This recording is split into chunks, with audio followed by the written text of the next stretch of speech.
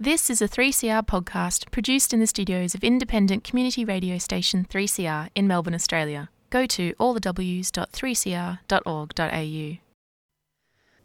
The 3CR Gardening Show is coming to you today from the Woy Wurrung Nation.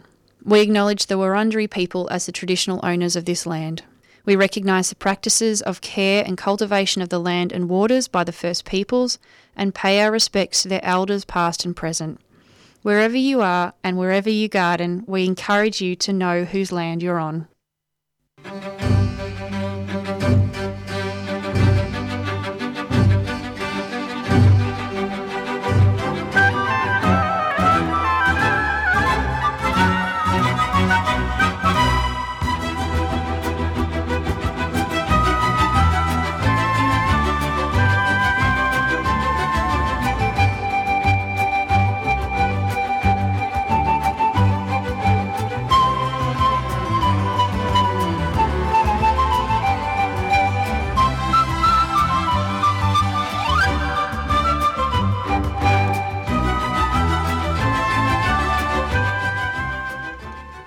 Well, good morning everybody. It is Sunday, it is sunny, and it is the Gardening Show. My name is A.B. Bishop, and I am joined in the studio today by three regulars.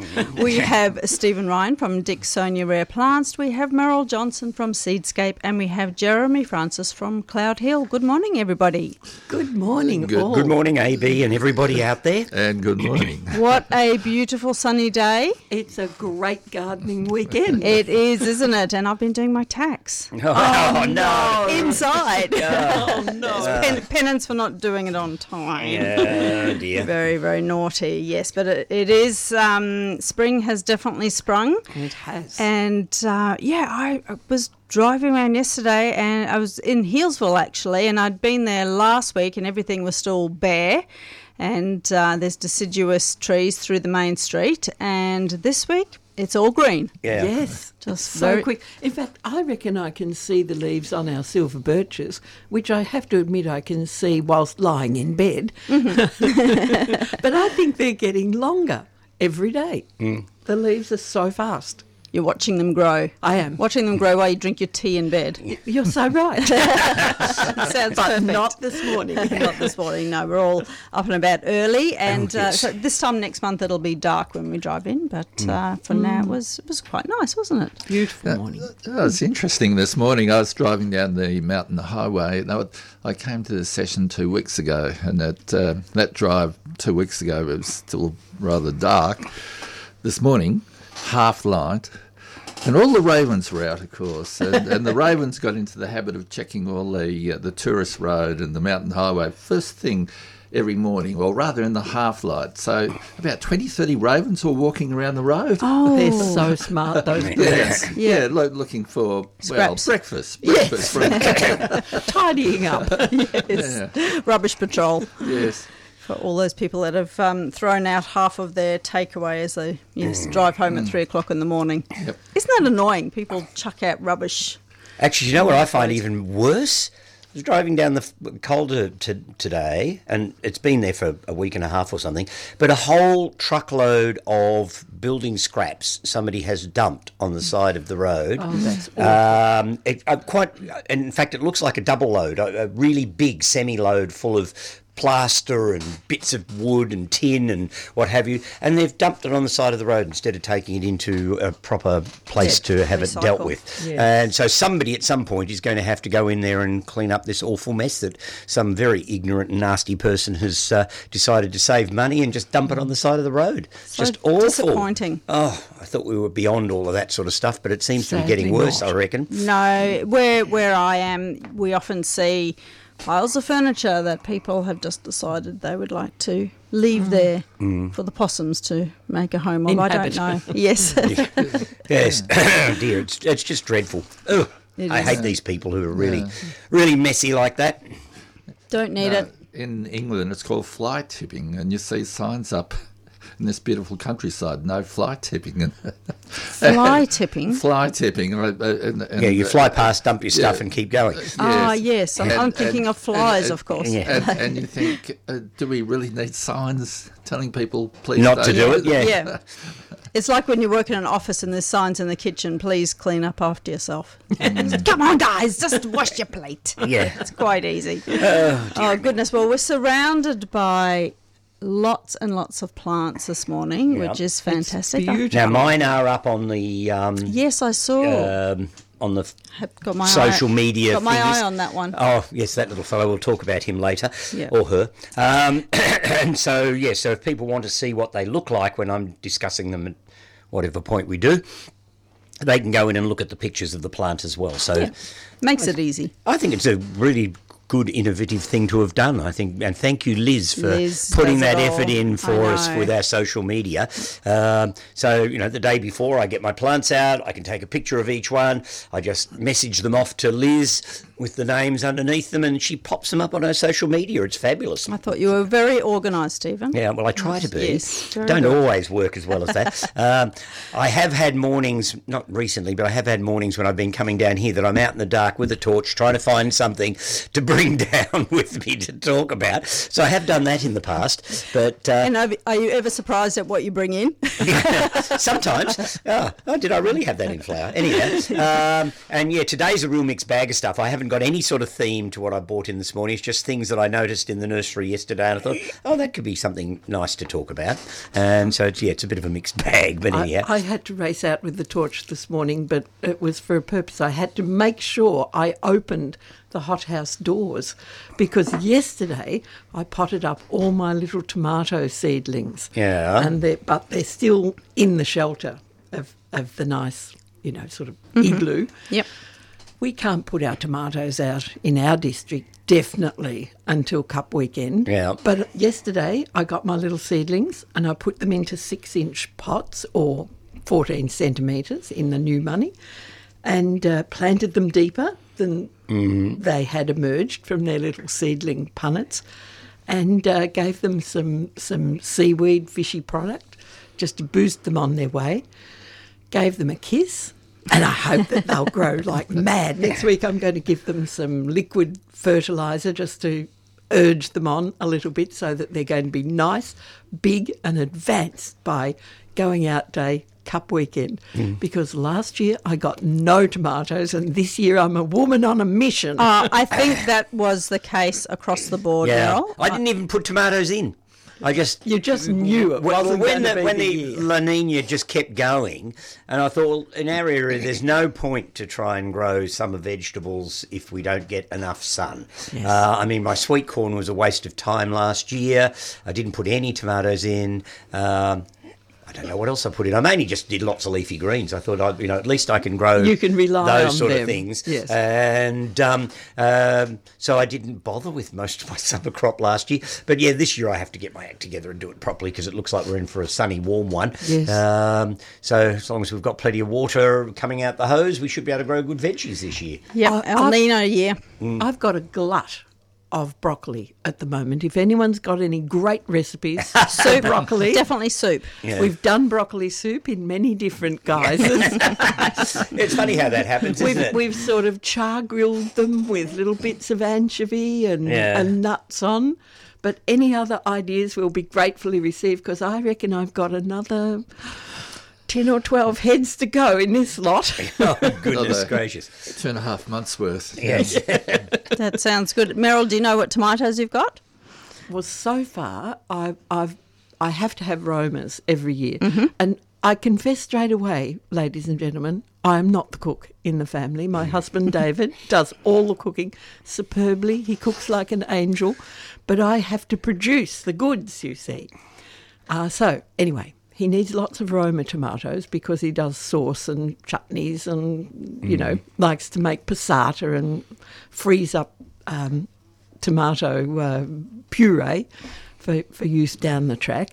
So lots of Romas have gone in to their pots yesterday, and I've done some of the old French variety, Rouge de Marmande, which has got fabulous flavour. It's not quite as productive as some of the modern hybrids, it's enough for our little family. So Yeah, I was going to say, you're not feeding a horde. No, we're not feeding the whole district. But it's just got exquisite flavour. So done that one. And we always do cherry tomatoes because we're in a cooler district. And if we don't get one of those good tomato summers, at least we can rely on the little cherries. And they're lovely and sweet, and the grandkids love them. They just pop them straight in the mouth off the bush, and I don't care how many they eat. It's all good for them. And they go on and on, don't they? And they do go on. And they're the earliest ones for us. And we also like the little yellow pear-shaped, the pear drop ones that are very low acid. Mm-hmm. They're also lovely and sweet. And being smaller and indeterminate variety, they just go on and on and on with production. So no matter what the weather, we can always rely on the little cherries and the yellow pear drops. Yeah, so how do you treat your tomato plants? Like, do you train them up a trellis, or do you... Yeah, we do have to tie them up because we're exposed to winds. Mm-hmm. So, yeah, we just get some of those wire cone-shaped frames. Sometimes we have to put in high-rise extensions with poles, but they are all tied up. And it also keeps them more open if you can tie them out to an outwards shape. I'm holding up my hand. Yeah, which is really good on radio. It works really well. So I'm making a big cone shape in the air, and I'm tying the branches out to those outside posts so that we've got plenty of air circulation in the middle. And the poles come in really handy for putting the nets over to stop the parrots from eating them all before we get there. Yes, it's not just the weather, it's the critters as well that one has to deal with and manage one way or t'other. It's not just the parrots, it's little birds, little silver eyes. They love to get in there and munch on them as well. So, yeah. It's always something wanting to eat whatever we've got, isn't it? It's a battle for all gardeners. It is a battle, yeah. But what fun. It is, yeah. Jeremy, any veggies going in for you? Well, we'll be popping our tomatoes in, I'm sure. Mm-hmm.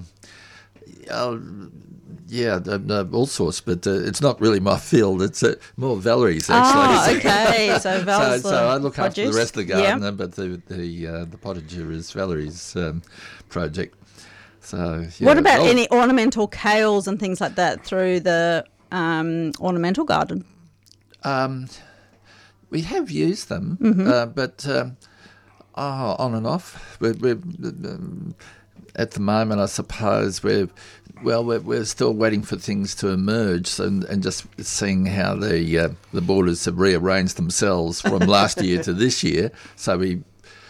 Up until 2 weeks ago, it was still pretty cold, and we'd just finished cutting back over the last few days. So, yeah, I'd like to just stand and watch everything for about 3-4 weeks, and then away we go. Yep.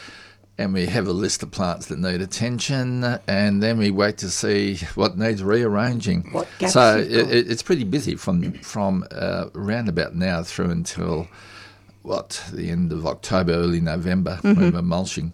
So it's full on all through spring, and there's a big rearrange to the nursery as well. So. Starting tomorrow at 8:30. So, lots going on. Well, at least it'll be a nice day for it. Yep. Yes. You won't be doing it in mud and wet. Yeah, things. Well, exactly so.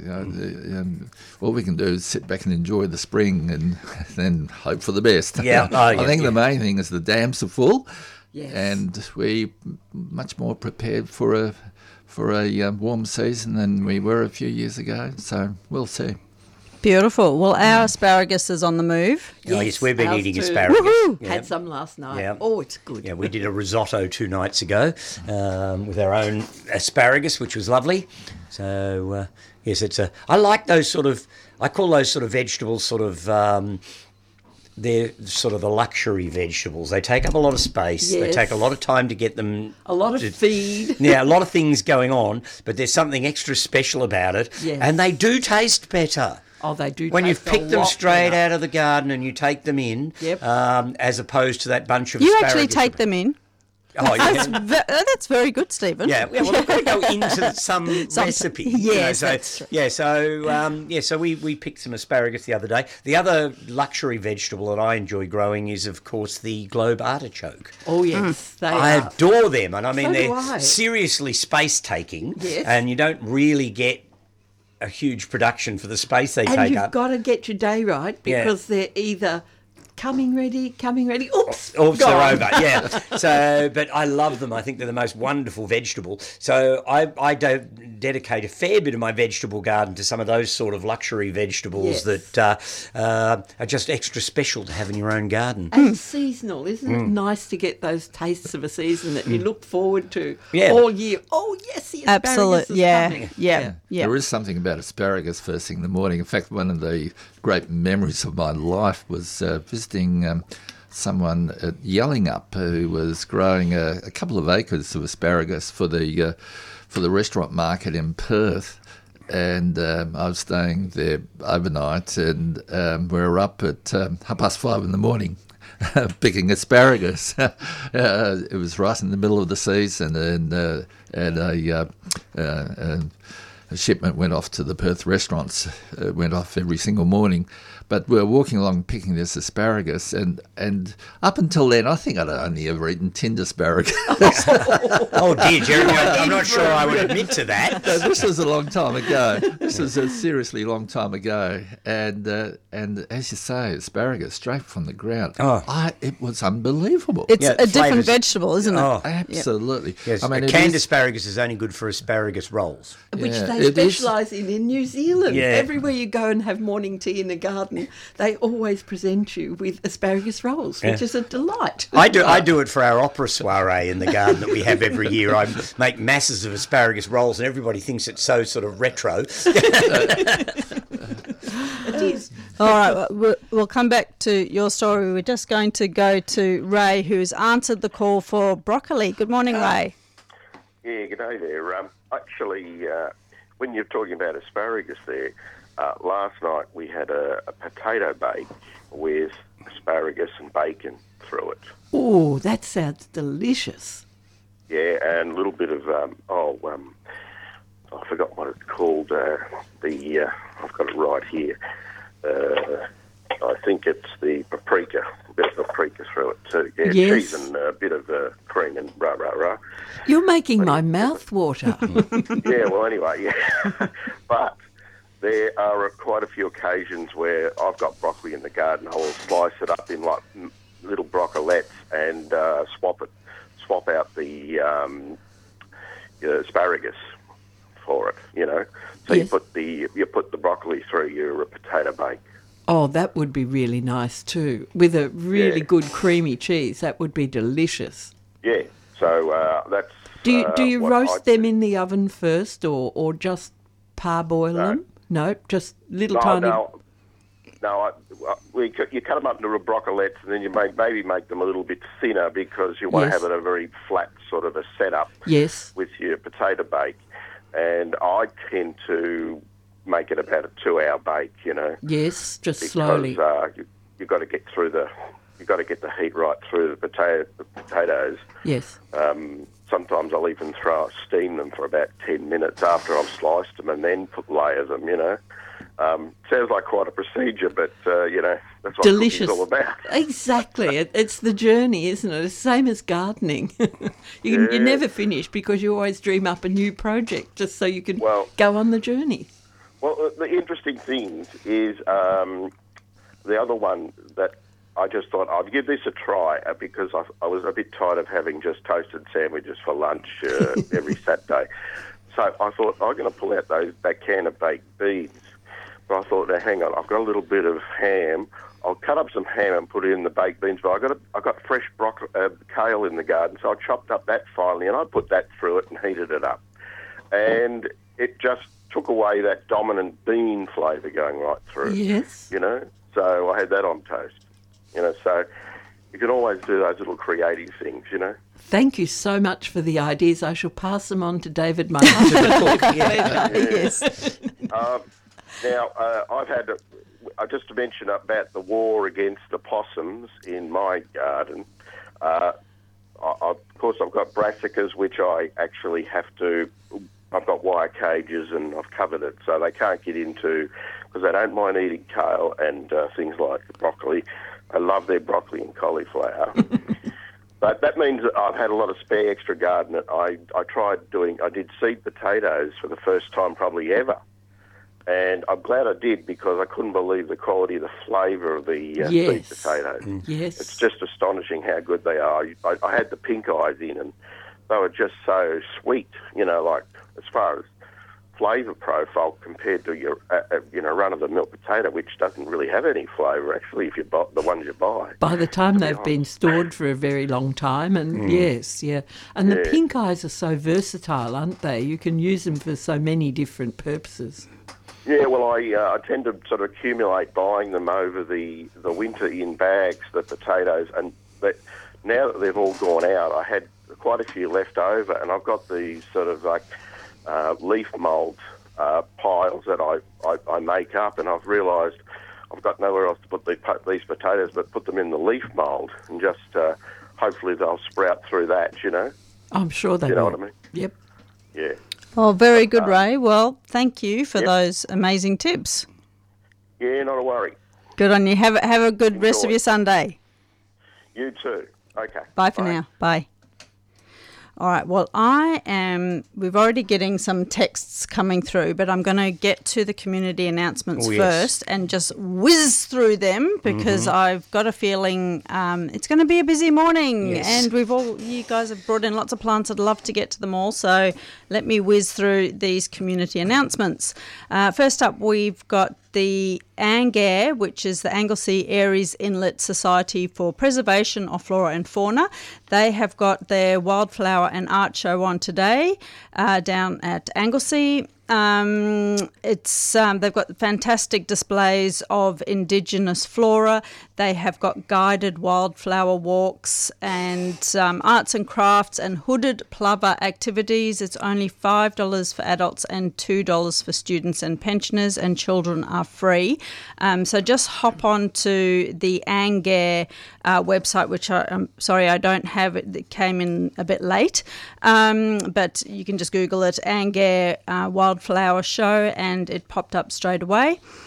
The Melbourne Cloudehill Group, who have about 70 members, and they meet monthly at the East Burwood Uniting Church. They have got their expo on Saturday, September the 23rd, from 10 a.m. to 4 p.m. at the East Burwood Uniting Church, 347 Blackburn Road, the corner of Burwood Highway. They're showcasing rare and beautiful flowering claviers, propagating and growing demonstrations. There will be plants and seed for sale, many that are unavailable from general nurseries, vast array of flower colours, mature plants and seedlings.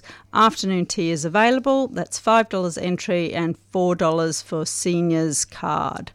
So that's the melbourneclaviergroup.org.au if you want to find out more information. Also on Saturday the 23rd of September is the Alpine Garden Society of Victoria Conference, and their address, if you need it, is agsvicgroup.org.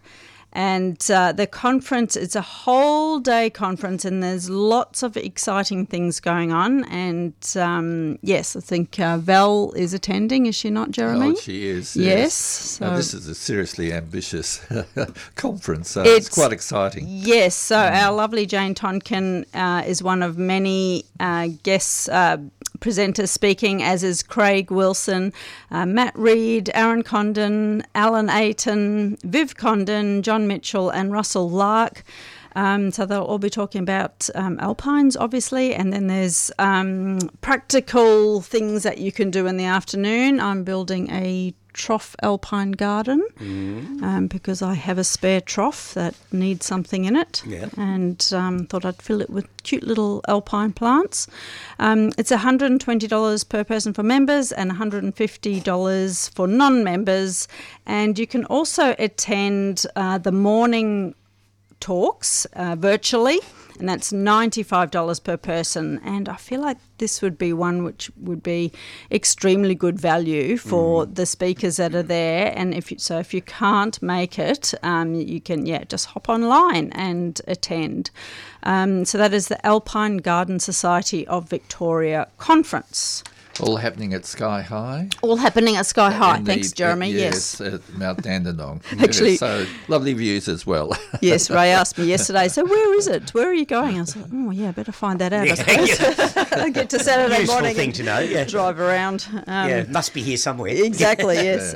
Okay, also happening, there's a lot going on next weekend. 23rd and 24th of September, the Yea Garden Expo from 9am till 3pm at the Yea Sale Yards at Flat Lead Road. You can hop on to yeagardenexpo.com.au.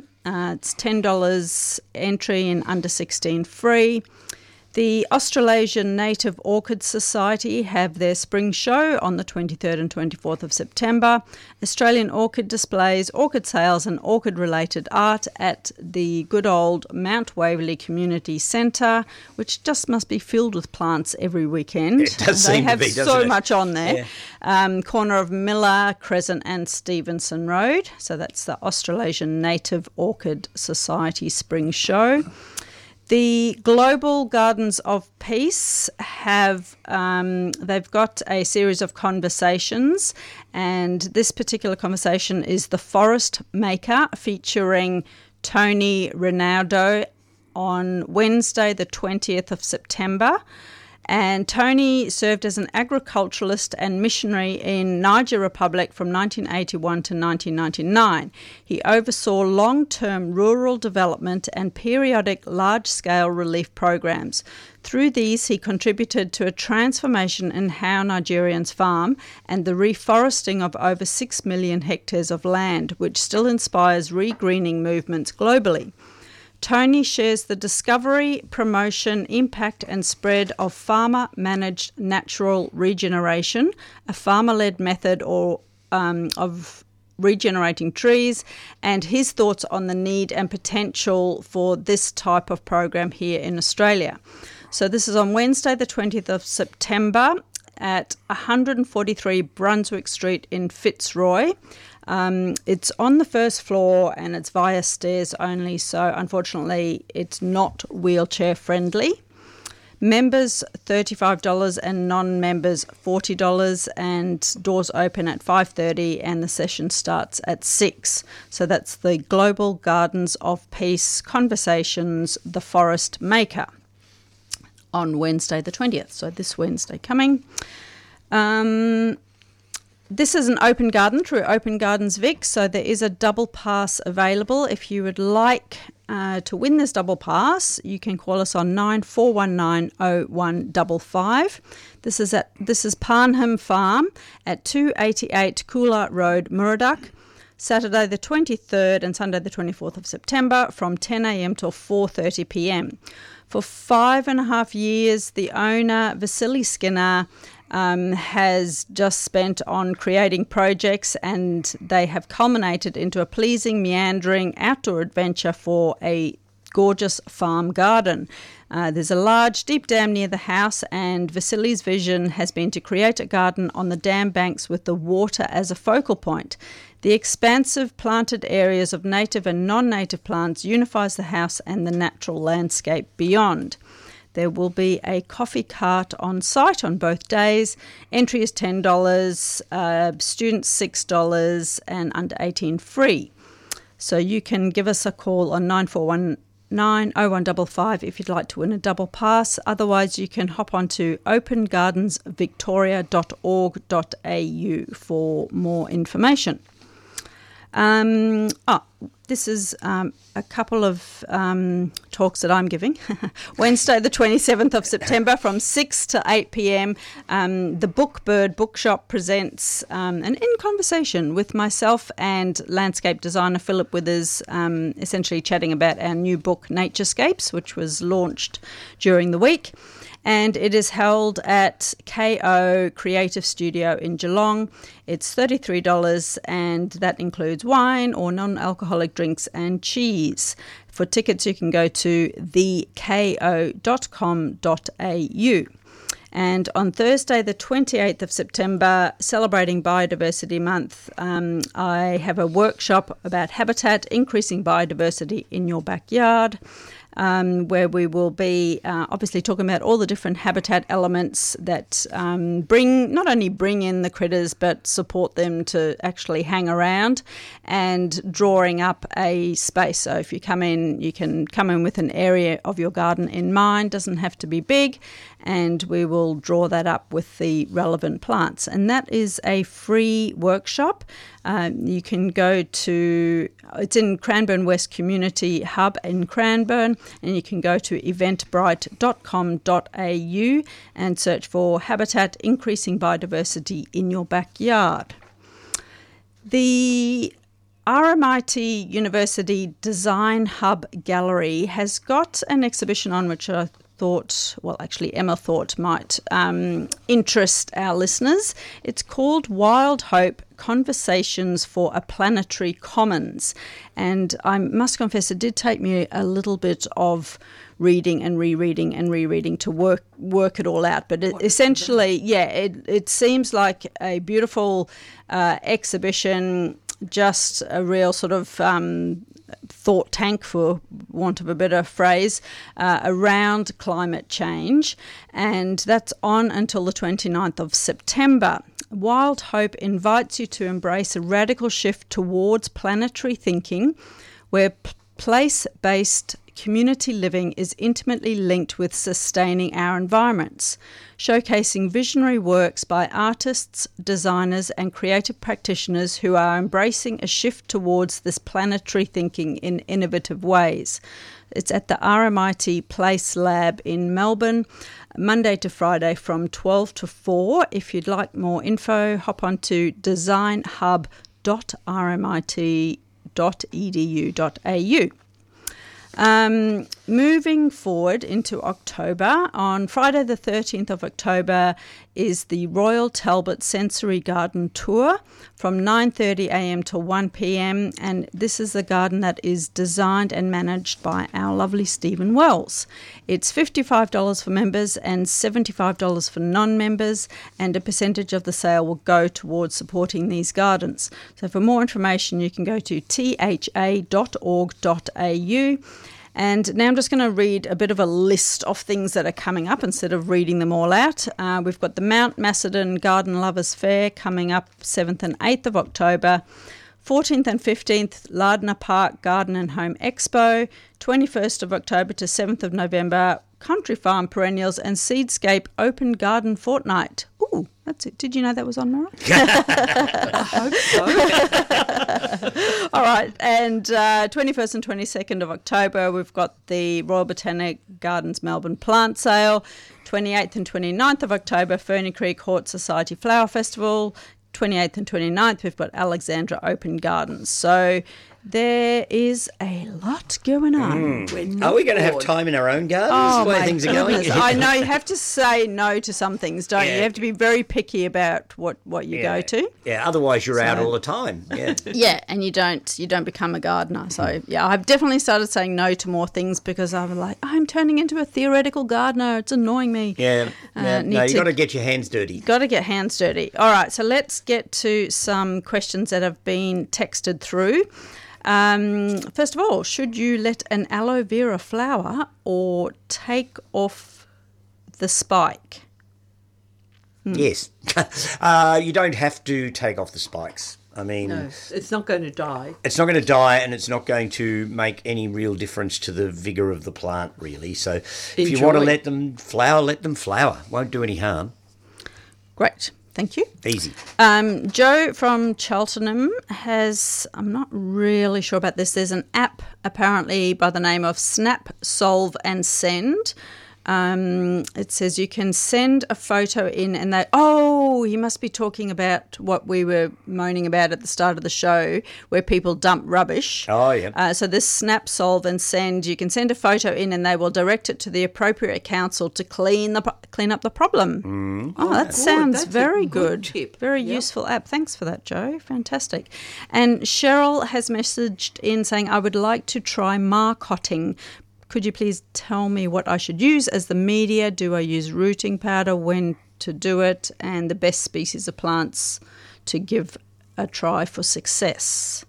So this is aerial layering she's talking about. Basically, yes. Yeah. I'd just be experimenting with it, but anything that can be struck from cuttings, you could probably marcot. So any plant like that, have a crack at it. Rhododendrons are really good to do that way. Yeah, it's interesting actually. I think the nurseries did quite a bit of this 2 generations ago, and not in the last. It's a 30 very years. time-consuming It's a form of propagating. Yeah, And the average nursery probably wouldn't be doing it because you don't get an awful lot back for the time that's involved in doing the job. So if there's another way around it, I think nurseries have tended to go in that direction. yeah. Hey, I mean, Cheryl- an example you mentioned rhododendrons, Merrill. We have a collection of arboreum rhododendrons which are all flowering, and my understanding is they will not grow from cuttings. No, they're hopeless from cuttings.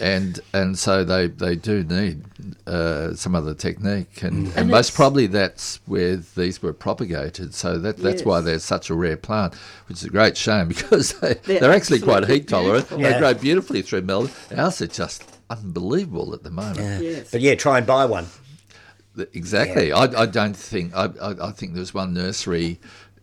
Yes, layering them back in the 1980s. Yeah. They closed out, and no one's gone near the No, subject ever Nobody- since. and it's the same with some of the lovely hybrids like the Loderi rhododendrons that just won't strike from cuttings either.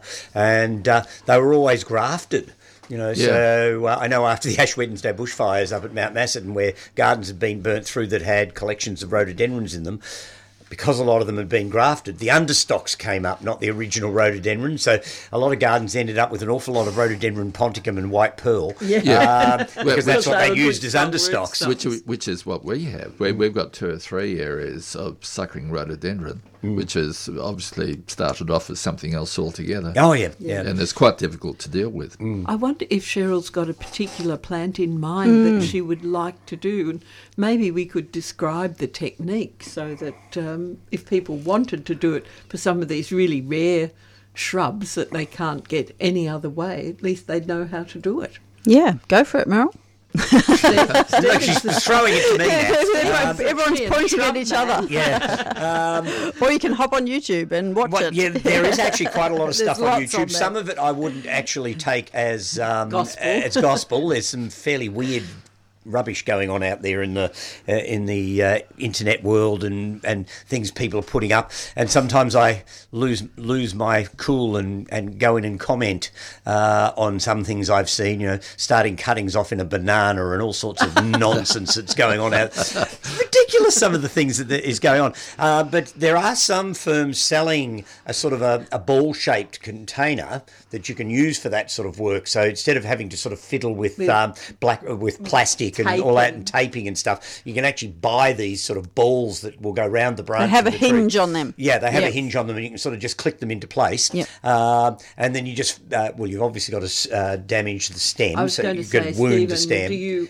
Yeah. advocate just Oh, yeah. You taking take a slice out. peeling Yeah, off the so that you're stem? exposing some cambium. It may well be worthwhile using a rooting powder, so a going to hormone like that. suggest a Because hormone anything that's powder. really hard to strike, and if you're going down that route to try and air layer something, then you've probably got to put all your eggs into that basket and try and do all the things you can think to do, and then you just pack it with some sphagnum or peat or And nice and moist. yeah, keep it nice and moist. You'd have to check it somewhat regularly because it's pretty hard to get a complete seal. That's where the grafting tape comes Yeah, in handy yes, too. that can be quite useful for that sort of thing. Sealing up. And then you need to have a fair bit of patience because it takes quite a long time for some things to produce a root system. But look, it's fun to have a crack at. So It is fun. I remember doing it at school and getting very excited when it worked. Can't remember what we did it on. Yeah.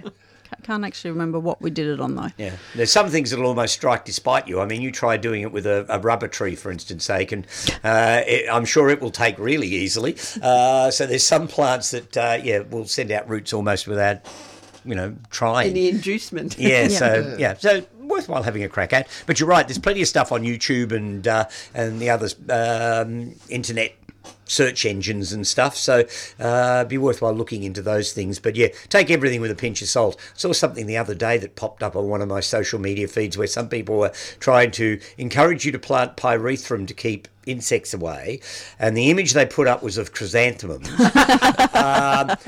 And I just lost my cool and said, look, it's the constituents within the plant that does the insect repelling. So if you grow pyrethrum in your garden, it's not going to keep the insects away. You've got to get the active ingredient out of the plant to become a spray. Yes. You have to roll around on it. Yeah, that's right, exactly. It's like these people who tell you that you can, to stop the mozzies by planting certain shrubs in your garden. That drives me insane because the mozzies will fly through those things. And so it's the volatile oils that you've got to get out of those plants. So you'd have to spend your whole time crushing whatever it is.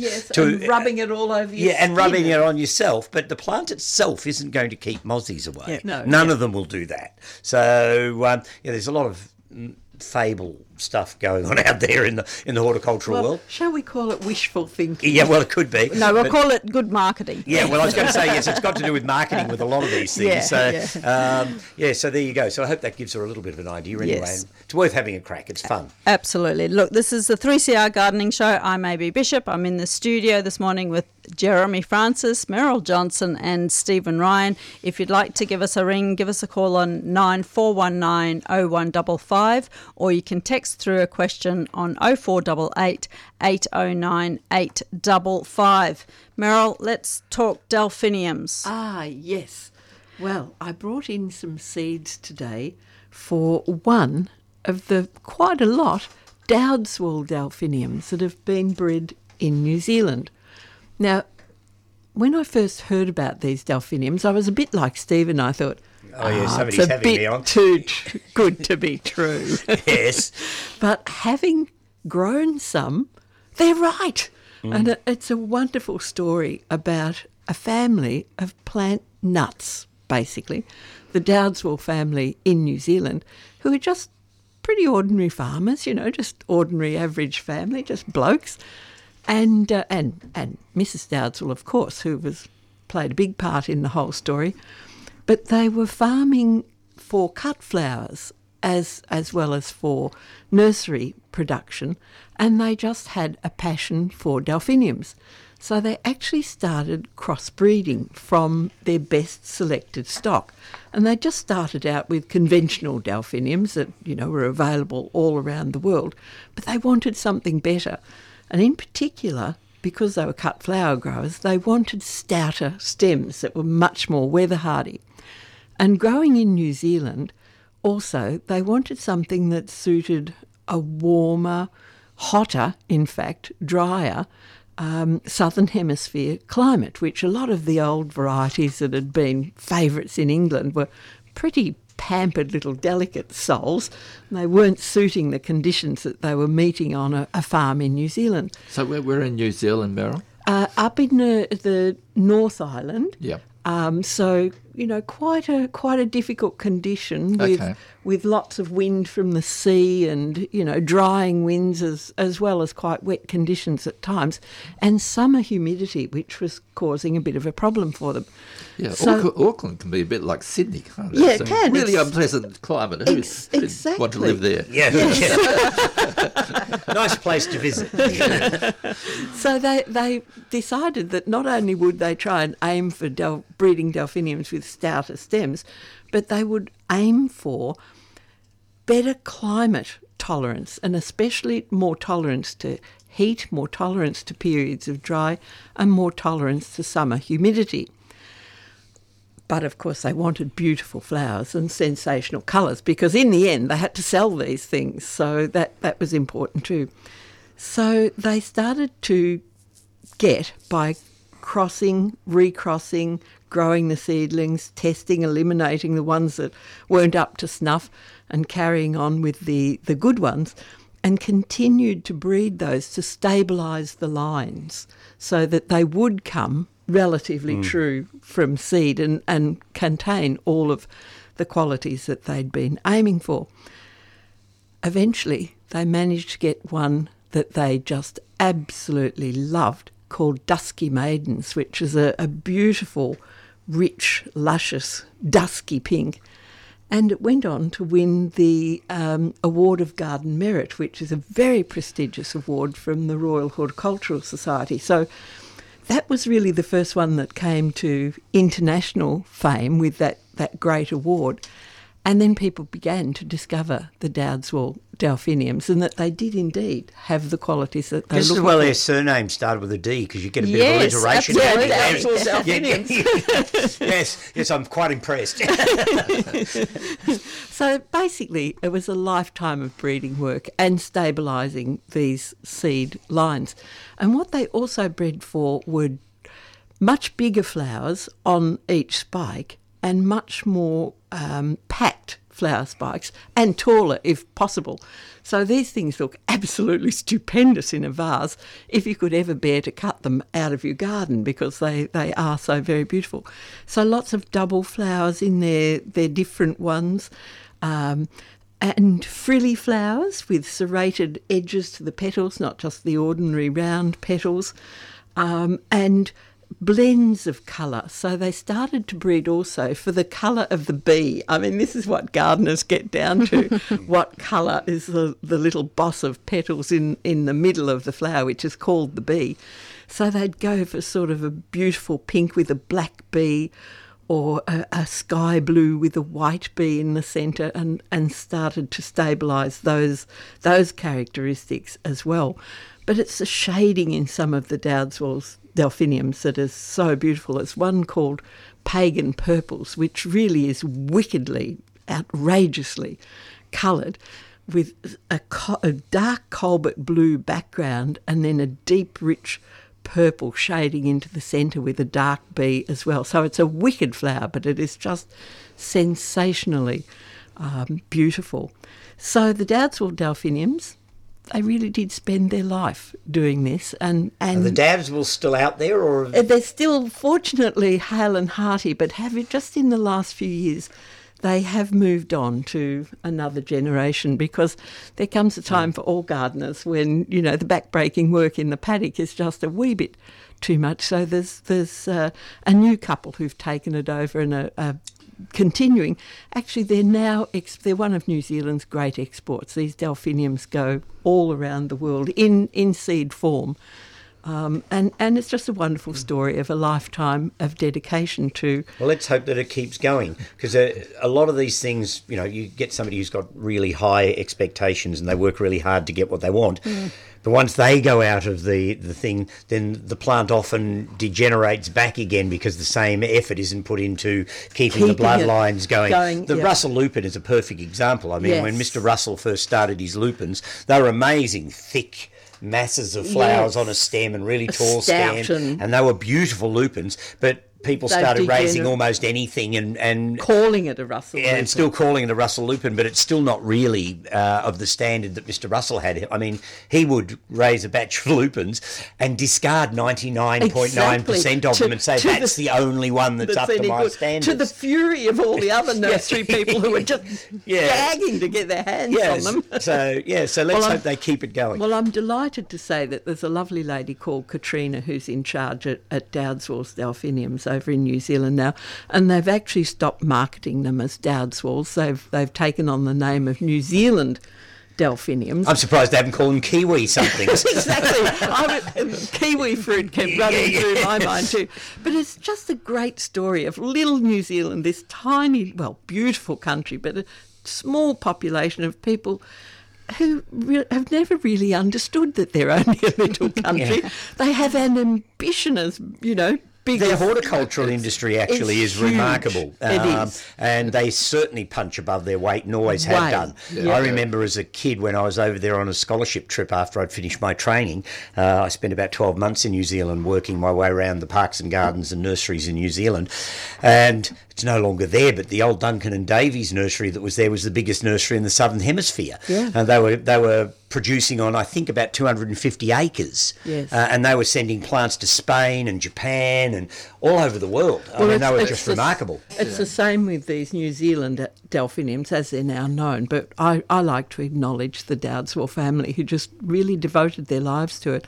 But they're exporting this seed absolutely all over the world to the Actually, there is another family I can think of, the Juries, with their magnolias. Yes, exactly. And again, they started off as dairy World farmers. beaters. Yeah, they were dairy farmers. They're humble people, but just just started doing growing wonderful magnolias things. and thought, I wonder if we can And breed that these. takes a bit of dedication when you consider how long it takes to raise a delphinium to flowering as opposed to raising a magnolia to flowering, and seeing whether you've got something worthwhile moving on with. I mean, that can be decades in the creation. In the making, and it's the same with a lot of woody plants. I mean, people who spend their lives breeding rhododendrons, I mean, for goodness sake, it can take 10 or 15 years to flower one from seed and then to chuck it out afterwards because it's not really any good. So, yeah, some magnolias. 35 years I've So it takes some sort of very special sort of person, possibly on the spectrum, who is prepared to spend that much time to try and move a group of plants on into the, to the next generation, so to speak. It's just remarkable what some people do. I have actually met Mark Jury, and I'm trying to think which generation he is. I think he's number 3. I was going to say that's a pretty multi-generational thing going on there. Yes. It's like the Coxes in England with dwarf rhododendrons. I mean, I think they're in their second or third generation. Started with Peter Cox. I can't remember what the son's name was. They were breeding all sorts of fabulous little miniature rhododendrons and bringing all sorts of interesting colours into them and what have you. And if you've got a dwarf rhododendron out there with a bird name like ptarmigan or something like that, that's probably a Cox hybrid. So... so they were another family sort of dynasty that sort of... Intergenerational, which is fabulous. But I also wanted to quickly hand on to the listeners a little tip that I learnt from the New Zealand delphinium folk or those who've taken over from the Dowdswells about sort of quickly germinating delphinium seed. Delphinium seed's not difficult to germinate as long as you can keep it nice and evenly moist is one of the tricks. But if you want to really get a flying start, you need to give them a little trick and make them think that they've just had a very quick winter. So it's the moisture that helps to break down the germination inhibitors in delphinium seed. That's why you need to keep them consistently moist. But the trick I learnt was to take some coffee filter paper, just one of those round coffee filters, moisten it nicely, place your delphinium seeds out, nicely spaced. They're relatively big seeds, so you can do it even without your glasses. And just on one half of the coffee filter paper, and then you fold it over so it's like a sandwich with the seeds in the middle. Put it into a plastic bag. A Ziploc bag is good because you can seal it up, press the air out and seal it up so it stays nice and moist, and pop it in the fridge. Usually only takes about 3 days. Good idea to have a little peek each day and just see if anything's beginning to germinate, because they will germinate really, really quickly in those conditions. And then once they start to germinate, you can take them out. You can use tweezers if you want to pick them up so you don't damage the little emerging new roots and shoots that are coming, and pop them into your seed raising mix, and it gives you a flying start. And it also helps to condition the seed and break down that germination inhibitor to stop the dormancy quite quickly so that you get a much greater germination rate. It's easy to do, it's quick, and it does help a lot. Beautiful. And do you sell those particular delphiniums?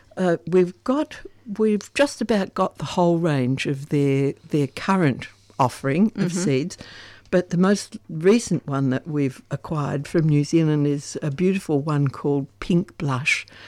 It's outrageously beautiful and girly and delicate. It's this lovely sort of soft shell pink, and the flowers are just so densely packed and so big. It's sort of like like a great big fox's tail of soft, delicate shell pink. And that's one of their more recent ones, which I think is an absolute winner. But the other one that's a great favourite at the moment is that Pagan Purples, because it's so richly coloured. So if you want something that's just wow, knockout, sock you in the eye. Why wouldn't we? Why wouldn't we? And you had a bit of a special offer to offer, did you not? Yes, we do. If people would like to ring in this morning, and they have to offer us a question. It can be by text message or by phone call, however you would like to do it. But if you would do that and leave your name and address with our lovely people in the control room there, then I will send you out a packet of wonderful cut flower varieties to sow now. That's very nice of you, Merrill. That's a pleasure to our listeners. Beautiful. All right. Well, let's get on to another text. Miriam from Croydon would like to know, well, first of all, she says, thanks for a wonderful show. Thanks, Miriam. Life has gotten in the way, yes, know the feeling, and I haven't pruned my raspberry plants. Can I do it today or is it too late? I don't think it's too late. Not at all. I'd still do it. I mean, it is late, but not too late. and I don't think the raspberries will care. I mean, really, when you think about it, they're almost indestructible. Yes, so they're nearly blackberries. Yeah, they're nearly blackberries. They're just slightly refined blackberries. And yeah, look, if they need doing, just do them. Sometimes the time to prune things is when you've got the time to prune things. 100%. So I'm always up to do a job when I've got the time to do it rather than not doing it. Yeah, and yes, I'd rather do it. Yes, so today, go out there and deal with them today. So That'll be now. fine. Lovely weekend. And if they're, you just need to have a little think about which variety they are. Are they ones that fruit on new wood, or are they ones that fruit on old wood? So you don't cut out the fruiting wood. Yeah. But a good rule of thumb is if it's a really old, shoot, branch, whatever, sprout, and it's very tough bark, then you can cut it right back to the ground and leave the nice fresh ones coming away. That's the way I do. Yeah, cut out all the old stuff and keep the nice fresh growth coming. So there you go, job for today. Job for today. All right, we've got 1 million plants to get through. Jeremy, let's do something. Right. Well, we'll start with 1 or 2 perfume plants and the camellia. Which I was thinking was high perfume. I checked it last night, thank goodness, because it's actually a high fragrance.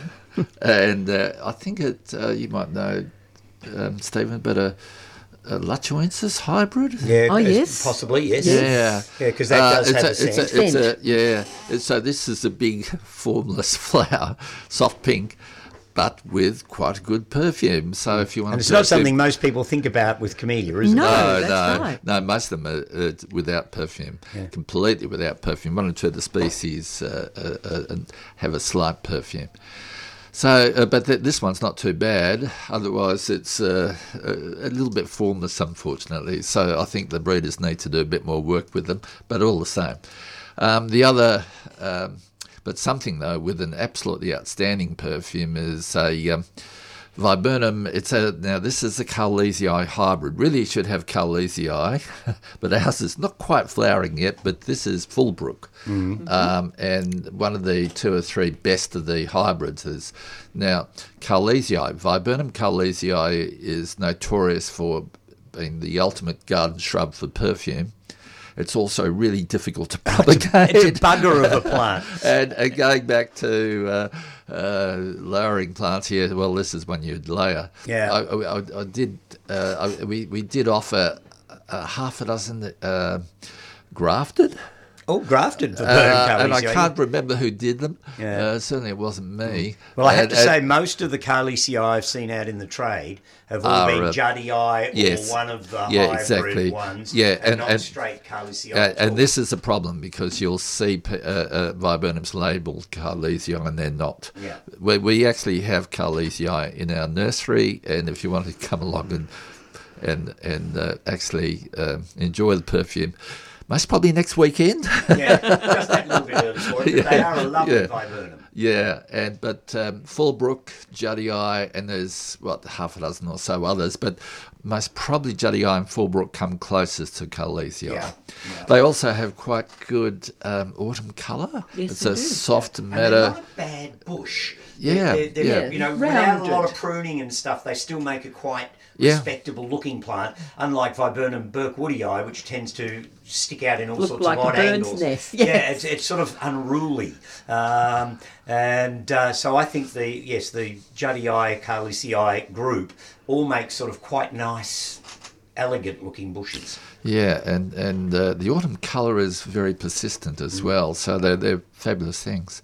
I've got a heap of epimediums, but maybe if you'd like to Yeah, try let's one move on of to the other Stephen. two. All right, Yeah. Other of these. I better talk about the one that's going to take the most talking about in a sense to start with, and that's the little South American Tropiolum tricolour, which is basically a perennial nasturtium. Climbing. Climbing, yes, and it has a tuber under it like a little woody potato. It dies down in the summer, so it's winter growing, late winter, spring flowering. As soon as you get some really warm weather, the plant will start to crumple and fall down. The tubers need to be kept really dry during the summer months. I generally tap them out of the pots or boxes I'm growing them in and actually store them dry, and then wait till about the end of February when you'll just see little whiskery shoots start to come on them, and then I pot them all up. And it has these amazing sort of, I reckon they look like old-fashioned wooden spinning tops. Yes, they do. They've got a spurred Long flower, tail. and it's sort of black towards the end. It's red at the top, or orangey red at the top, black towards the mouth, and inside is yellow, hence tricolour, so three colours. And it's a great little plant to run up other things that are still dormant in the winter. And one year I haven't got the plant in the garden to do it with anymore because the actual plant died, but one of the best things I ever did was put a pot of it underneath a canary bird rose.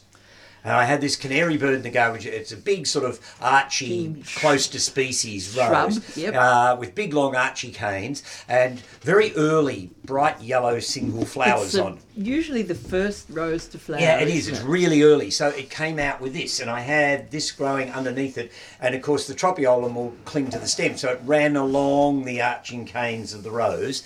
And it was drop dead gorgeous. I mean, it was a bit gaudy, but then anything in the spring that's doing that sort of thing. I like spring and autumn to be gaudy. Exactly. Other times of the year We're doesn't sick matter. of winter. We need lots of colour. Yeah, I so, agree. Yeah, so bright yellow with bright orangey red.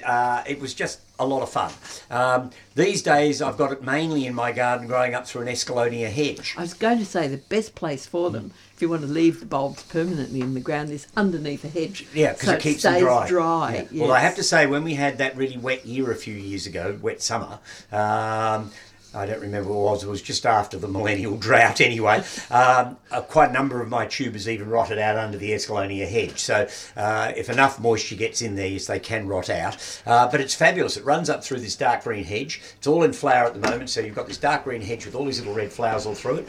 And I don't have to prune the hedge before the tropiolum goes dormant. So it dies down, then the hedge goes mad in growth, and then I trim the hedge, and it doesn't hurt the tropiolums because they're dormant already. Yes. So I think they're a great little plant, but you just need to understand their growth pattern and their requirements to keep them happy. And they're fairly easy once you've got that sort of in your head. And they can climb quite high. Oh, if yeah. They've got a 3 metres easily. Exactly. If You know. they've got a hedge to climb through, Oh, yeah. they'll come out at the top. Yeah, so they can get quite big, and even from a comparatively small tuber. And in fact, when you tap out your pot of them, and I always keep a core stock in pots because You just if I want to do be get sure. if I do have a problem with them in the garden, I've still got those I've dried out. But you can have some that are only the size of a pea, and you plant that, it'll still come up and flower. Yeah. So, the size of the tuber doesn't seem to matter much. And occasionally I'll end up with an old tuber that's about the size of a sweet potato. And they multiply, so you get more and more from tubers. And I have found that they will self-seed a bit too. So I've got self-sown seedlings that have come up in parts of my hedge where I know I didn't plant them. So they've got to be seedlings that came up. Do they stay true to colour? They do, although it's yes. interesting because I've seen it growing in the wild in Chile, and there was some colour variation in the wild populations. Yes. But we seem to have bought in this really bright orangey red one with the black and yellow. And that one's stabilised. And that seems to be fairly stable here. I've never seen a colour break in them. But when I was in Chile, I saw some that were almost salmon in colour. Ooh, they'd be delightful. Yeah, so there was some really interesting colour variation in the wild. So I would have liked to have been able to label the plant that was particularly nice and then come back and collect the seed from it a couple of months and later. Keep your fingers crossed. Yeah, and then brought it home and then tried to get some colour breaks in it. But look, the red, black and yellow one is so cute, and it just makes you smile when it's in flower. It's such a fun little flower. It's like It's a real talking point plant, like isn't it? pixie hats. Yeah, court jesters. And I love all that stuff. those climbers that die right back. Yeah. They're Yeah. just so useful, aren't they? They Like I've are. got hops, and Yes. you just let it die down, and then you pull off the dead branches, and then come spring, it's just started again now, and it goes up and And it's creates so a nice quick. cover, and Yeah. From a standing 0 to 60 is about 30 And you seconds. don't have all that dormant stuff that you have in a classical deciduous climber. So, some of them can look rather sticky and ugly in the winter, and they still often cut down light and things if you're trying to grow them over a pergola or what have you. So having something herbaceous is fantastic, but I find herbaceous perennial climbers probably the hardest thing in the nursery to sell, because most people when they're coming in for a climber are looking for something to hide something. And so they can't get their head around the idea of something It's gonna that doesn't disappear. hide things Yes. all the time. Yes. But I think we have far too few herbaceous perennial climbers, because you can let them run up through all sorts of different things, double the value of the spot. That's right. And they're light. And They won't they swamp don't the harm host. the host. Yeah, no. and so I just think they're such valuable plants, and I'm always on the lookout for more. Actually, that reminds me, Merrill, have you got any of the perennial sweet peas growing in your garden? Yes, we do. Because I lost I had the white, I had the pink, and I had that beautiful blue one years ago. And it was only quite recently when I was thinking herbaceous climbers, I don't have any of those perennial peas anymore. Left. They've just disappeared. So I need to find them I again. shall send you some. Oh, that would be lovely, Merrill, because I really did love those because they were great value for summer colour. Yes. And lovely cut flowers. They last extremely well. They don't have the perfume of the annual sweet pea. But lovely colour, and they last well in a vase. And I believe a a perennial pea is a medical impossibility. Sorry. Took me a moment. It took me a moment too. Yeah, very good. Yeah. Very Another good, one, Stephen. bang. So anyhow, Tropiolum tricolour, all of the Tropiolums are South American in origin, and it's not a huge genus, but there's some that are really easy. There are some that are woefully difficult to keep. Tropiolum speciosum, the summer flowering flame creeper one, which is sometimes called the Scottish flame creeper, only because it grows really well in Scotland, not because it comes from Scotland, can be enormously difficult to establish in your garden. The blue one is Urium. I've grown it umpteen times. It grows from seed. You get it up into flower in the first year. These beautiful, exquisite blue flowers. Goes down into dormancy, and then the tuber won't break dormancy again. And so I lose it almost every time I raise it, and I haven't got any of it at the moment. And then I've got one called Ciliatum, which is a summer growing one with yellow flowers with red veins, and it's an absolute thug. I can't get rid of it. If you plant it, it's just there forever. Doesn't matter what you do, you can't get rid of it. So there's a whole range of different sort of qualities amongst the Tropiolums. So there's some that are virtually impossible through to some that could be potentially weedy, and enormous variation in colour and form and what have you. I think they're a great group of plants. Yes, they are. Yeah. Very rewarding. Yeah, so there you go. So Tropiolum tricolour. Will I do another one? Yeah, do another one. All right, well, I had to bring along a tuna. Some people would know it as Cedrella still. And it's just starting to come out into leaf now, and you'll all have seen them around. They're this very vertical, small tree, and in the spring their leaves all come out and they're bright hot pink. The leaves stay pink for quite a while, then they go through a sort of a whitish phase to go green later. But the reason I brought it along was something I found out only a couple of years ago, much to my annoyance that I didn't know it before. It's edible. Oh, really? I didn't know that. Yeah, well, there you go. I'll have a little chomp. I trust you, Stephen. I will It's chomp. It's umami. It's got an almost Vegemite-y. It's delicious. Yeah. It smells of radishes. I find, and it reminds me of another Chinese tree, the Chinese pistachio. Yeah. Yeah, and likewise, that's meant to be edible as well. Yeah, well, I've tried eating it, and it's not terribly exciting. This is fine. You can You can throw it in a salad. I think it's used sometimes in stir fries and tempuras and things like that. And I've been getting quite a number of Japanese and Chinese people coming into the nursery looking for it. So it's starting to catch on as an edible. But you eat the leaves while they're still pink. Yes. Once they go green, they're hard and chewy, so you wouldn't be bothered. And it's a really striking little tree. I mean, it has a tendency to sucker a little bit, so you do have to be aware that you could end up with more than one. But it's not overly rampageous, so I just think it's one of those in-your-face looking little trees in the spring. It was really popular back in the 1950s and 60s, and then it sort of seemed to disappear out of cultivation. Mainly because it suckers if it's in a happy spot. Yeah. It can sucker quite aggressively. But don't you think gardeners are funny people? They whinge if they can grow something, and they whinge if they can't. Yes, 100%. Yeah, I always say to people when they say, "Oh, but it's suckering," I say, "Aren't you lucky?" You dig some up and share. I always say to people when in my garden, when suckers come up, I dig them, pot them, and sell them to some other sucker. A sucker for a sucker. Yeah. So I just think it's now Tuna sinensis, but you'll still see it often labelled as Cedrella, and it's one of those plants I have a soft spot for. And you'll see a lot of them up around the Dandenongs. There's lots of gardens up there with ancient old ones. I think they're really quite something. I think it should be called flamingo too. Yeah, it's the cultivar called flamingo. And where it cropped up is rather intriguing because right throughout Australia they're always pink and nowhere else. Yeah. And in fact, some Australian material was sent to England and English nurseries put the name flamingo on it. And quite recently, in the last 15, 20 years. So the wild form of the tree doesn't have pink leaves, but there's something weird about it because the wild form of the tree doesn't grow as an upright, narrow vertical plant either. Yes. The wild version is a spready, canopied tree, and it doesn't tend to sucker. And this one apparently is also sterile. So it's not going to seed into the bush under any my circumstances. suspicion is it cropped up somewhere in the Dandenongs Well, very early on. And I know it's been very popular in New Zealand as well, and sometimes we know what the New Zealanders like. They actually claim its origin. Maybe. I don't know.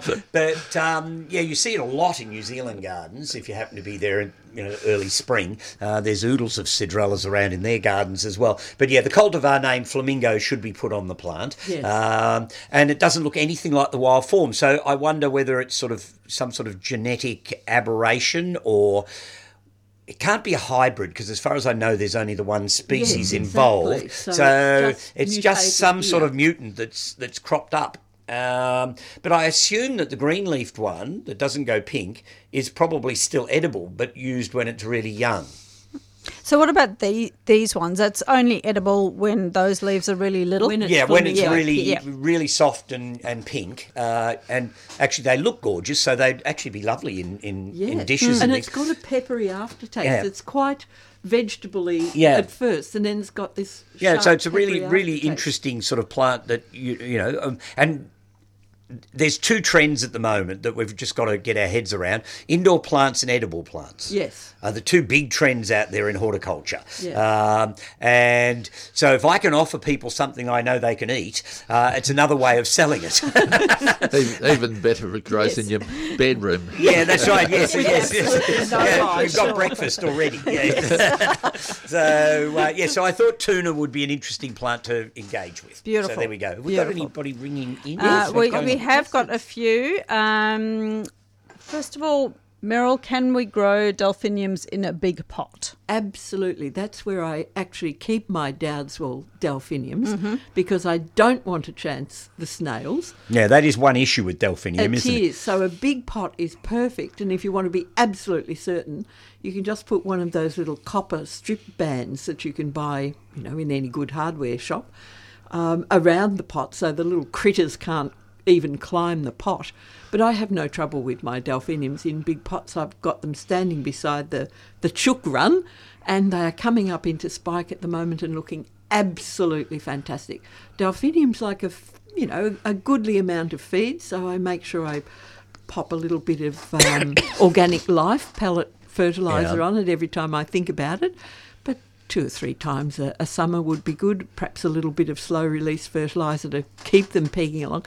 The beaut thing about the Dowdswell delphiniums is they are much more repeat flowering than the old varieties as well. So it's not a sort of one-off hit. Not at all, Yeah. no. You keep cutting the spikes for the flowers indoors if you wish, or just enjoying them and then deadhead the spikes right back to the ground and more will come virtually straight away. They're very productive. So big pot, ideal suggestion. And the longevity of the plants, Merrill, how... They're very robust. Yeah, I was growing delphiniums which gradually lost the snails first thing in the spring and not paying attention, but I did have 1 or 2 of them going for about 20 years. Yeah, I think the Dowdswells will do that happily. And dividing every year or 2.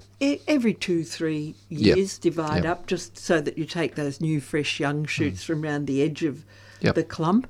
But if you do a different one each year, then you've got that continuous production. You don't have to be doing it all the time, that's for sure, especially when they're well fed. Beautiful. All right, asparagus, how much sun? As much as possible. Yeah, full sun for our asparagus. Summer sun, doesn't need winter sun, of course, because it dies down. Yeah, when they're dormant, it really wouldn't matter that much. But most vegetables like full sun. There's not that much stuff that you can grow in the edible sphere that like shade. So, open sunny aspect. Try and avoid root competition from big trees nearby.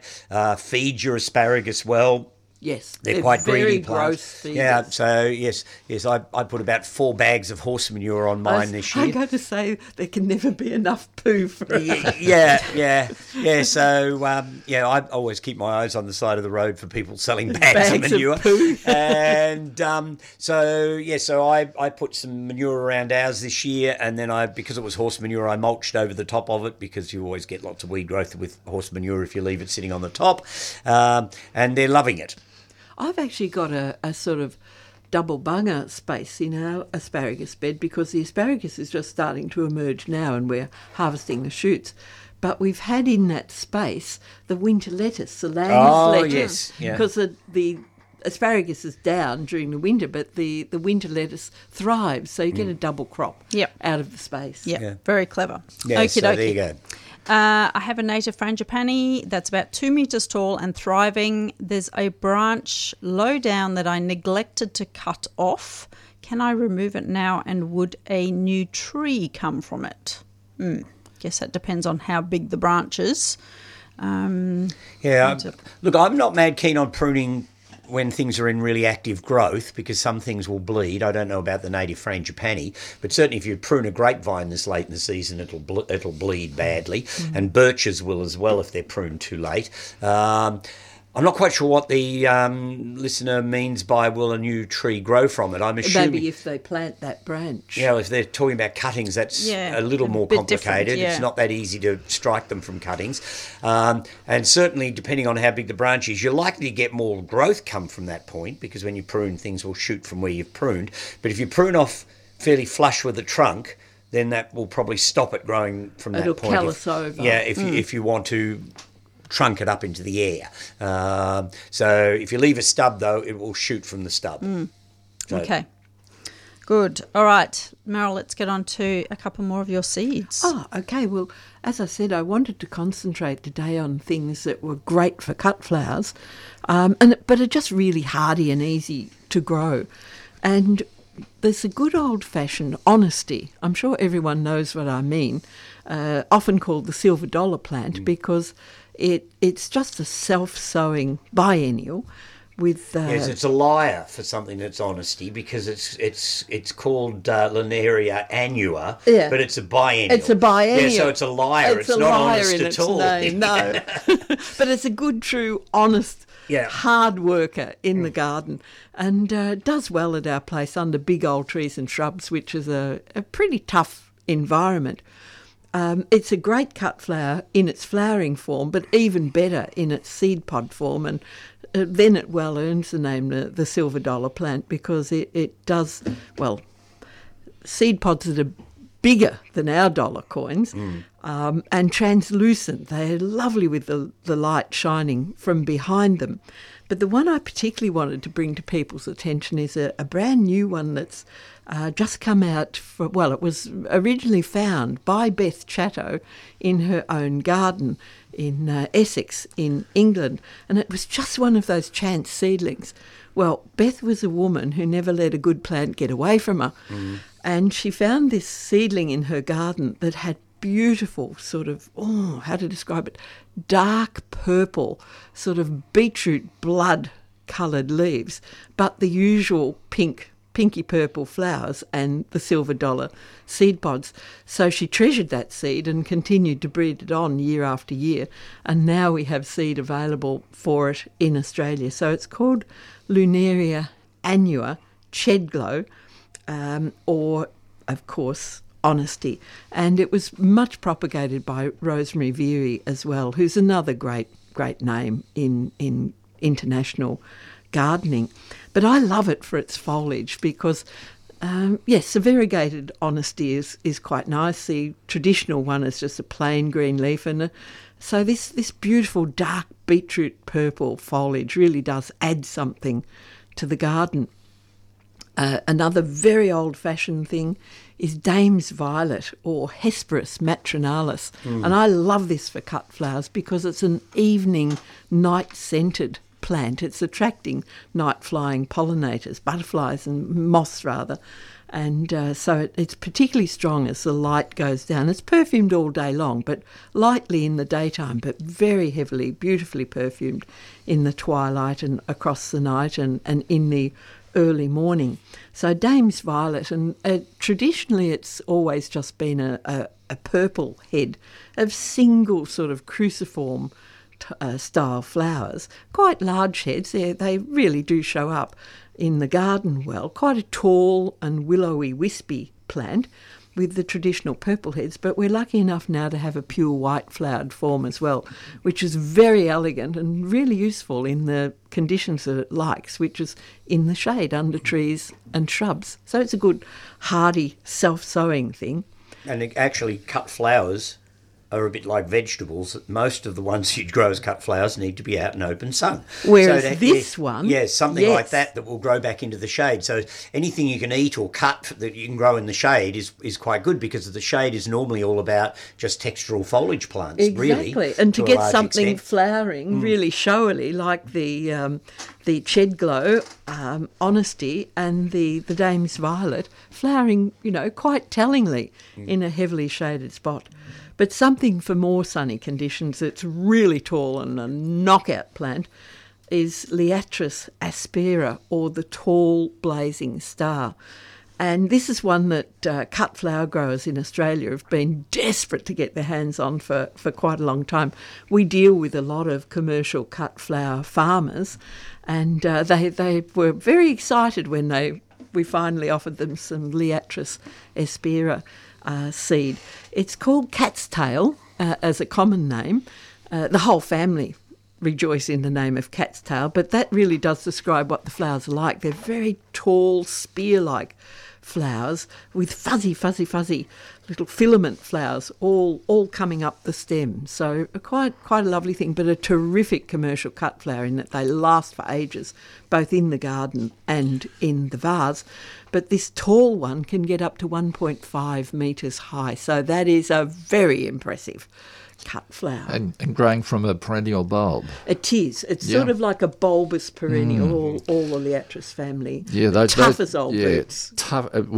Tall plants, tall darrow plants are really, really useful in the garden. And this one looks extraordinary. I must admit I've not come across it. Well, it's I don't think jealous. It's really been known in Australia, but it's been seen in books, and particularly amongst commercial cut flower people. So they're a bit excited about getting their hands on this one. Yeah, Liatris a little bit too dumpy, generally speaking, but this just elegant.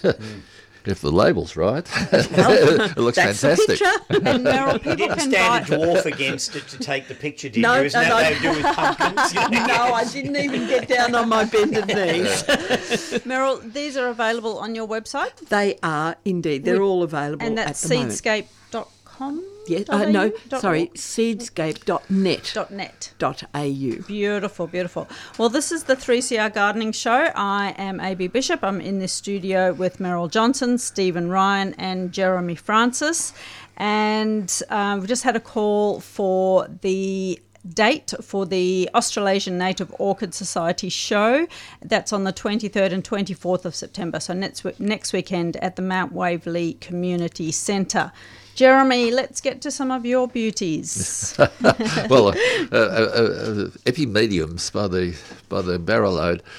So the antique perennials imported, well, an extraordinary number of these some years back, well over 100, and they've gradually been figuring out which ones are doing best for us and which ones are not worthwhile growing. So they're working their way through to 20 or 30 quite Selected. Extraordinary plants. Yes.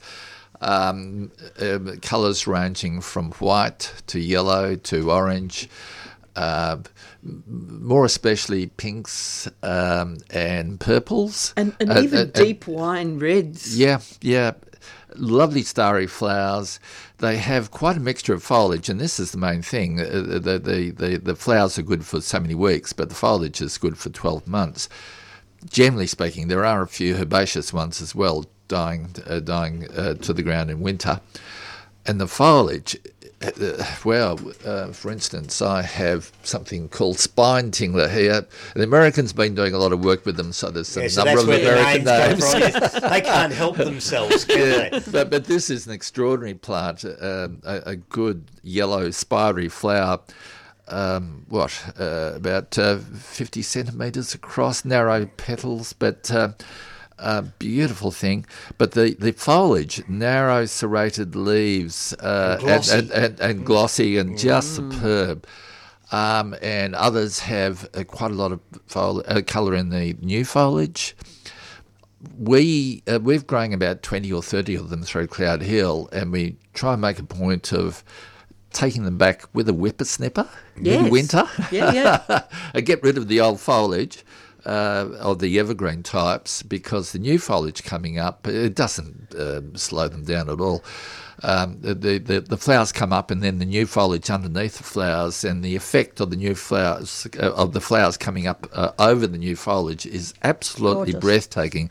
These things look as though they're going to be really difficult to grow. They're not. They look pretty so dainty and delicate. They're pretty straightforward. They enjoy. They don't mind root competition. In fact, they provide root competition. Eventually, they just take over an area, and there they are. And they're best in shade through to about half sun to 3/4 sun. There's not too many that will grow happily in full sun. They actually prefer some shade, and dryish shade at least. It's their real forte. Yeah, where it's so difficult to grow plants. The other ones I have this morning are hot lips, another American. but absolutely superb. A double, two tones of pink. There's pink champagne, which is a softer, more subtle effect, and dark beauty, which I might say the pink champagne. The leaves are mottled. So green and some of them brown. get that sort of spotty effect, which can be quite appealing. It's different. This is very elegant. This is, mottling can look pretty disgusting. Well, it can in some plants. It just looks diseased. But not this one. This is brilliant. It does. It can look diseased. And dark beauty again, which is a suffused, warm. A hint of mahogany through the green, which will gradually turn green over the next few weeks. There's a huge range of them. We're stocking a lot more of antique perennials in the Diggers Nursery at Cloudehill, starting from about 4 weeks ago, actually.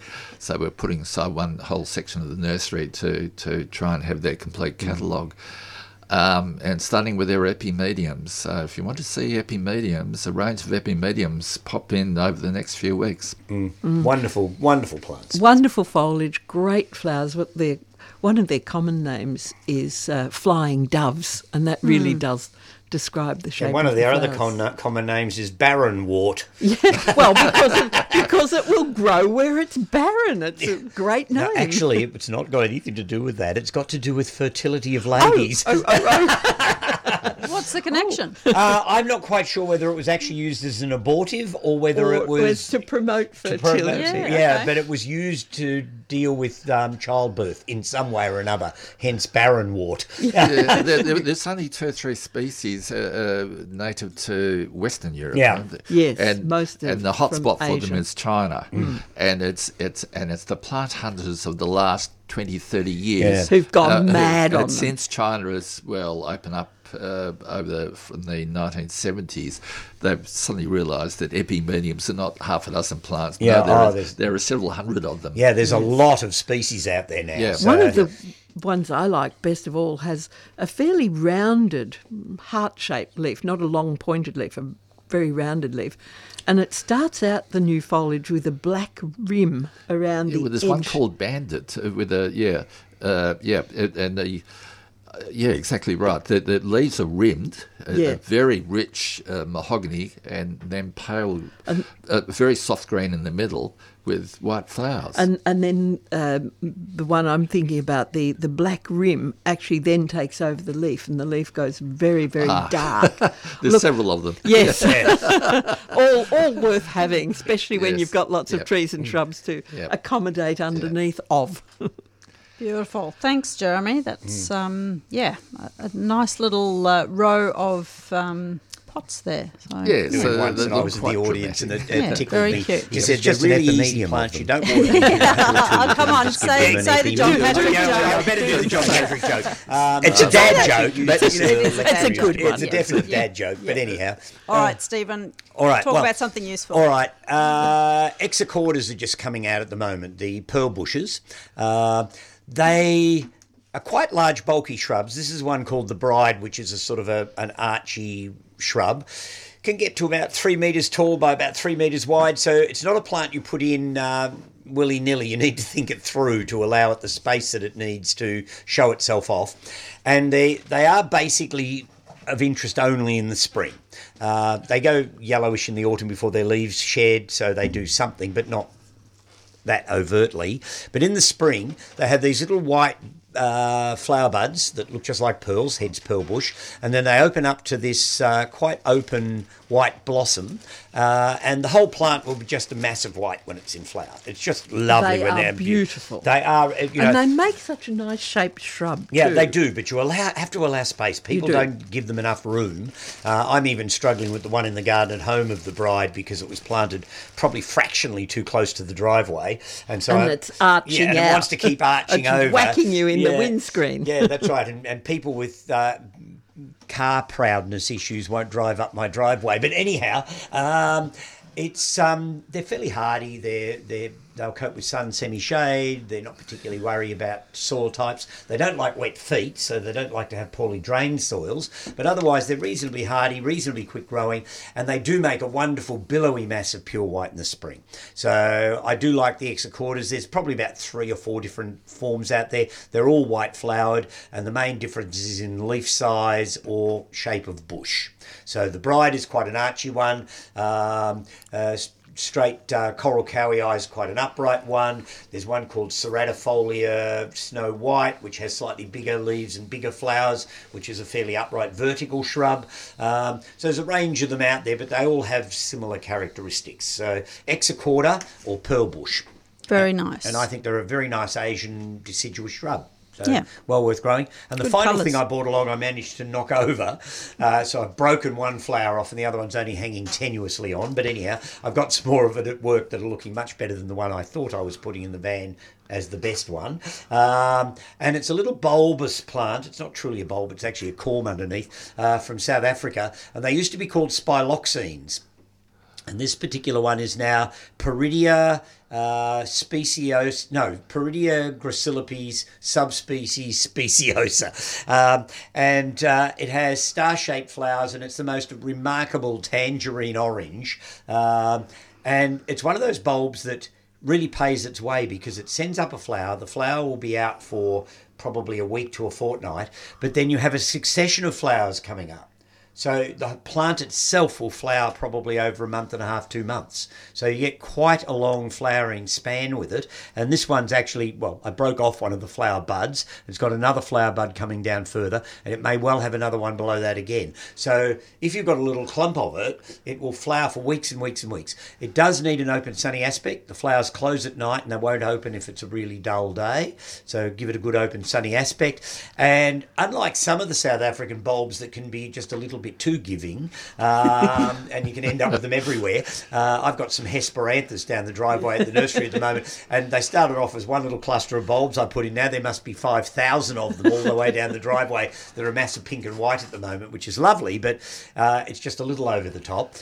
This is actually quite a moderate little plant. It will just slowly over a period make a clump, so it doesn't seem to run or take off. It's such a lovely, cheery pumpkin colour, It is. It's a really gorgeous thing. It's not brash. It's soft and pumpkiny. It makes you smile when you walk past it. It's just so happy looking. And I just think it's a lovely little bulb. I just wish it had a slightly easier name. I've forgotten already. Yeah, Peridia is the name for... I think most of the spiloxines have been moved over into Peridia now. How annoying. It is annoying, but I've taken a different attitude to all these name changes because they're happening every day now. Yes. When I find out there's a name change, I take it as a challenge to learn about it. It's like doing the daily crossword. Instead of being annoyed, you see it as a challenge to keep your brain active. Yes. So when a plant's name is changed, I find out about it. I then rationalise whether I'm ready to take on that name straight away or not. Most of the time I try to. And then I officially try and learn it and use it. Yep. But the worst thing is when they change the name of something and then they change it back again. Yep. That annoys me. Yes. Because I think, well, why did you do that in the first in a place? And then I've got to learn the name. And a recent example of that is all of the Chinese podophyllums, the Mayapples. I was going to say podophyllums. Yeah, they all moved over to a genus called Diosma, which was just that little bit close to Diosma for me, and I didn't like it as a name. But they're all back again. So they've all gone back into podophyllum. And in fact, podophyllums become slightly bigger because there's a very small genus called Diphylia, which has now been pushed into podophyllum. So podophyllums actually become a bigger genus. So Diosma's gone again, and so I just had all my labels changed, and now I've got to go back again. So where does Spotty Dotty come into this? Well, Spotty Dotty is now a podophyllum again. Back to... Right, I've got to give Antique a ring and tell them to take their label back. Will appreciate that because I sent them a message the other day. They'd featured on one of their social media things Melanosolinum decipiens, the sort of giant tree angelica-y thing that comes from Madeira, and stupidly, I sent him a message and said, you do realise it's now been put into the genus Dorcas? And they said, yes, but we've got 1,000 labels to use up, so it's Melanosolinum for now. Yeah. Which is fair enough. Frustrating. Yeah. And, of course, you'll still find most plants under the old name anyway. You can still find... People know them as. Yeah, yes. so what I try and do is if I am going to change the name and I try and keep up, I'll put the old name in as a synonym. We do too. And so one of the ones that I'm still trying to really get my head around is Mahonia, because they've all been lumped in with Berberis.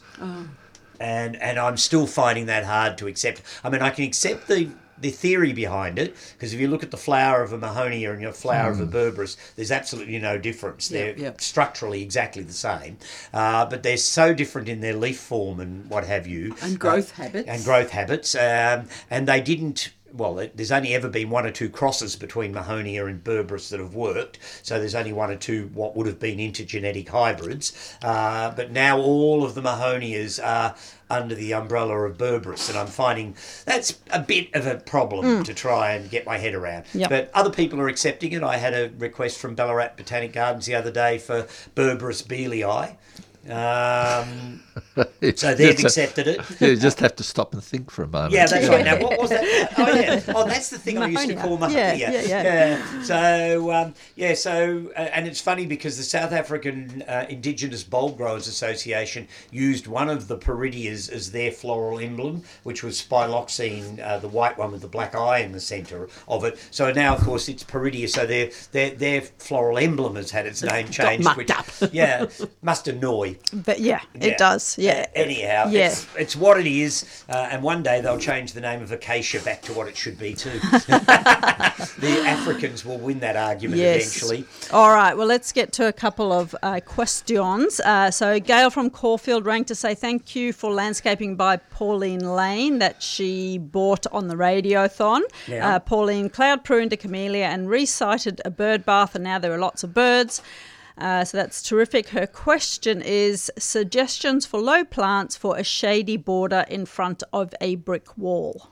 I wonder if the brick wall's copping the sun and creating heat or not. That's the only... If it's in full shade, there's the problem you always have is people say they've got a shady spot, but then when you really question them, they get a blast of sun for an hour and a half in the middle of the day or something, and it's not really a shady spot in some ways. And so there's lots of plants that will grow in permanent shade, and there's lots of plants that will grow in permanent sun, but it's to find the ones that will actually cope with that sort of blast of heat for a short period of the day that can be difficult. Yes, indeed, you're absolutely right. I'm thinking if it is shady all day long, some asarum makes a beautiful ground cover, really handsome leaves, low carpet of largish, heart-shaped, shiny leaves, beautiful colour, and you can actually get some forms that have quite nice variegation. So you've got the white sparkle of the variegated leaves, but it's the flowers that are really enchanting. They're weird. Yes, they're not exactly pretty. They're not beautiful. No. They're weird, but interesting. It's like going to a horror movie. You part the leaves to see this weird creature devilish in flower. That's right. Yeah. But the leaves also have a beautiful scent. So if it's somewhere where you're brushing by or raking, they smell gingery. They do. Yeah, yes. lovely things. Beautiful cinnamony scent. And beautiful. Of course, there's plenty of natives that would suit Yes, that the little situation. native violets Correas, and lasiopedalums. It depends on the size that you're actually looking for, Yeah, if it's yeah. more of a sort of ground cover. And there's one I've got in the garden at home that I think is absolutely fabulous, is Pachyphragma macrophylla. Yes. It gets rounded leaves, they're heavily veined, so it's got a really interesting leaf. And I've got a carpet of white flowers of it at the moment in the garden at home. It self-seeds itself, so Yes, it does doesn't sort of self-seed with the run. will. No. It makes sort of clumps, and they're discrete clumps, but they all meet each other. And other things will come through it. I've got cobra lilies coming up through it. I've got all sorts of Likewise. other things growing through it. And Pachyphragma is just fabulous. And if it pops up where you don't want it, you just dig that weed one it out. It's not hard to No, weed it. and it's a really pretty plant, and it's in the cabbage family, so it's a cruciferous thing, and apparently the flowers are edible. I haven't chomped on one. Yeah, no. Well, I've been meaning to try, but I think that some things are edible but not overly palatable, and there is a difference. So I don't see the need to live on it, but it's a really good plant, and it stays comparatively low even in flower. And it's tough, even in hot, dry summers. We found it very tough. Yeah, on the it's a trees and good plant, Pachyphragma macrophylla. Really, really interesting, and I've got a whole batch of it in the garden at home, and it's just lovely. Yep. So I'd recommend that as a possibility. And pulmonaria is another. Pulmonarias are good. Actually, in that group, lovely foliage. Trachystemen, the Russian borage, with its big hosta-like leaves and sprays of blue flowers. It's as weedy as hell in the cold climates, like up in the Dandenongs or at Mount It is At very my weedy, place. yes. but it's a lovely It's plant. a good spreader. It's a good, it covers the ground well. And in less benign climates, it's not outrageously a problem or anything. So it could work, as could some of the comfreys. Yes. Oh, yes. Especially the little low-growing carpeting, like Hidcote, with beautiful blue, intensely blue. Yeah, so there's lots of flowers. possibilities, Oh, yeah. really. You know. Absolutely. I think sometimes we look at a spot and we see it as a problem, but in fact sometimes it's an opportunity. It's an opportunity to have a different habitat. It's like when people come in and say they've got this badly drained spot, they're going to put drainage in. I say, no! If it's badly drained, I can think of a whole gamut of beautiful plants that would just love to grow anywhere there. else. Yeah. So you've got to look at things in a slightly different way. Yeah. So I hope that gives her a few ideas. Yeah, I'm sure it does. Omphalloides, another one. Oh yes, Good idea. little blue forget-me-not flowers. Yeah. Or white form. Yes. Yes. Yeah. So there's oodles of stuff that you could use. Yeah. All right. Very good. There we go. We're getting very close. Perilously close. Perilously close. Very quick question. This will be a 30-second answer. Some questions about another tricky spot. In my garden, I have a south-facing fence in shade over winter, sun from mid-spring to summer. Would love a kiwi to cover the fence, but will sun lovers cope with the shade early in the season? Well, anything deciduous will. So if you plant a deciduous vine on the fence or a deciduous shrub, they don't need to see the sun until you get into the spring. So once that sun starts to get up a little bit, so you could have Philadelphuses, you could have a whole range of deciduous shrubs, Weigelias, all those sort of things, Forsythias, all tough, hardy shrubs that would cope with those conditions quite well. Yep. There's always plenty of plants. I mean, when you think of all the different environments that plants grow in. Yeah, well, nature abhors a vacuum. There's always something that will grow, even if it's a blackberry or a dock. Yes, very good. All right, guys, look, that's our time. So I can't believe we got through all those plants. Yeah, we did. Thank you, Stephen Ryan, Merryl Johnson and Jeremy Francis for coming in and sharing your unbelievable knowledge. I always learn so much, and I'm sure listeners do as well when you come in. It's a real treat. Thanks to Di McKenzie for producing this morning. We're all waving at her in the other room. Thank you, Liz, so much for doing the socials as usual, and we'll put some photos up on Instagram and Facebook so you can have a look. Thank you to the listeners for tuning in. I'm AB Bishop, so until next week, bye-bye for now.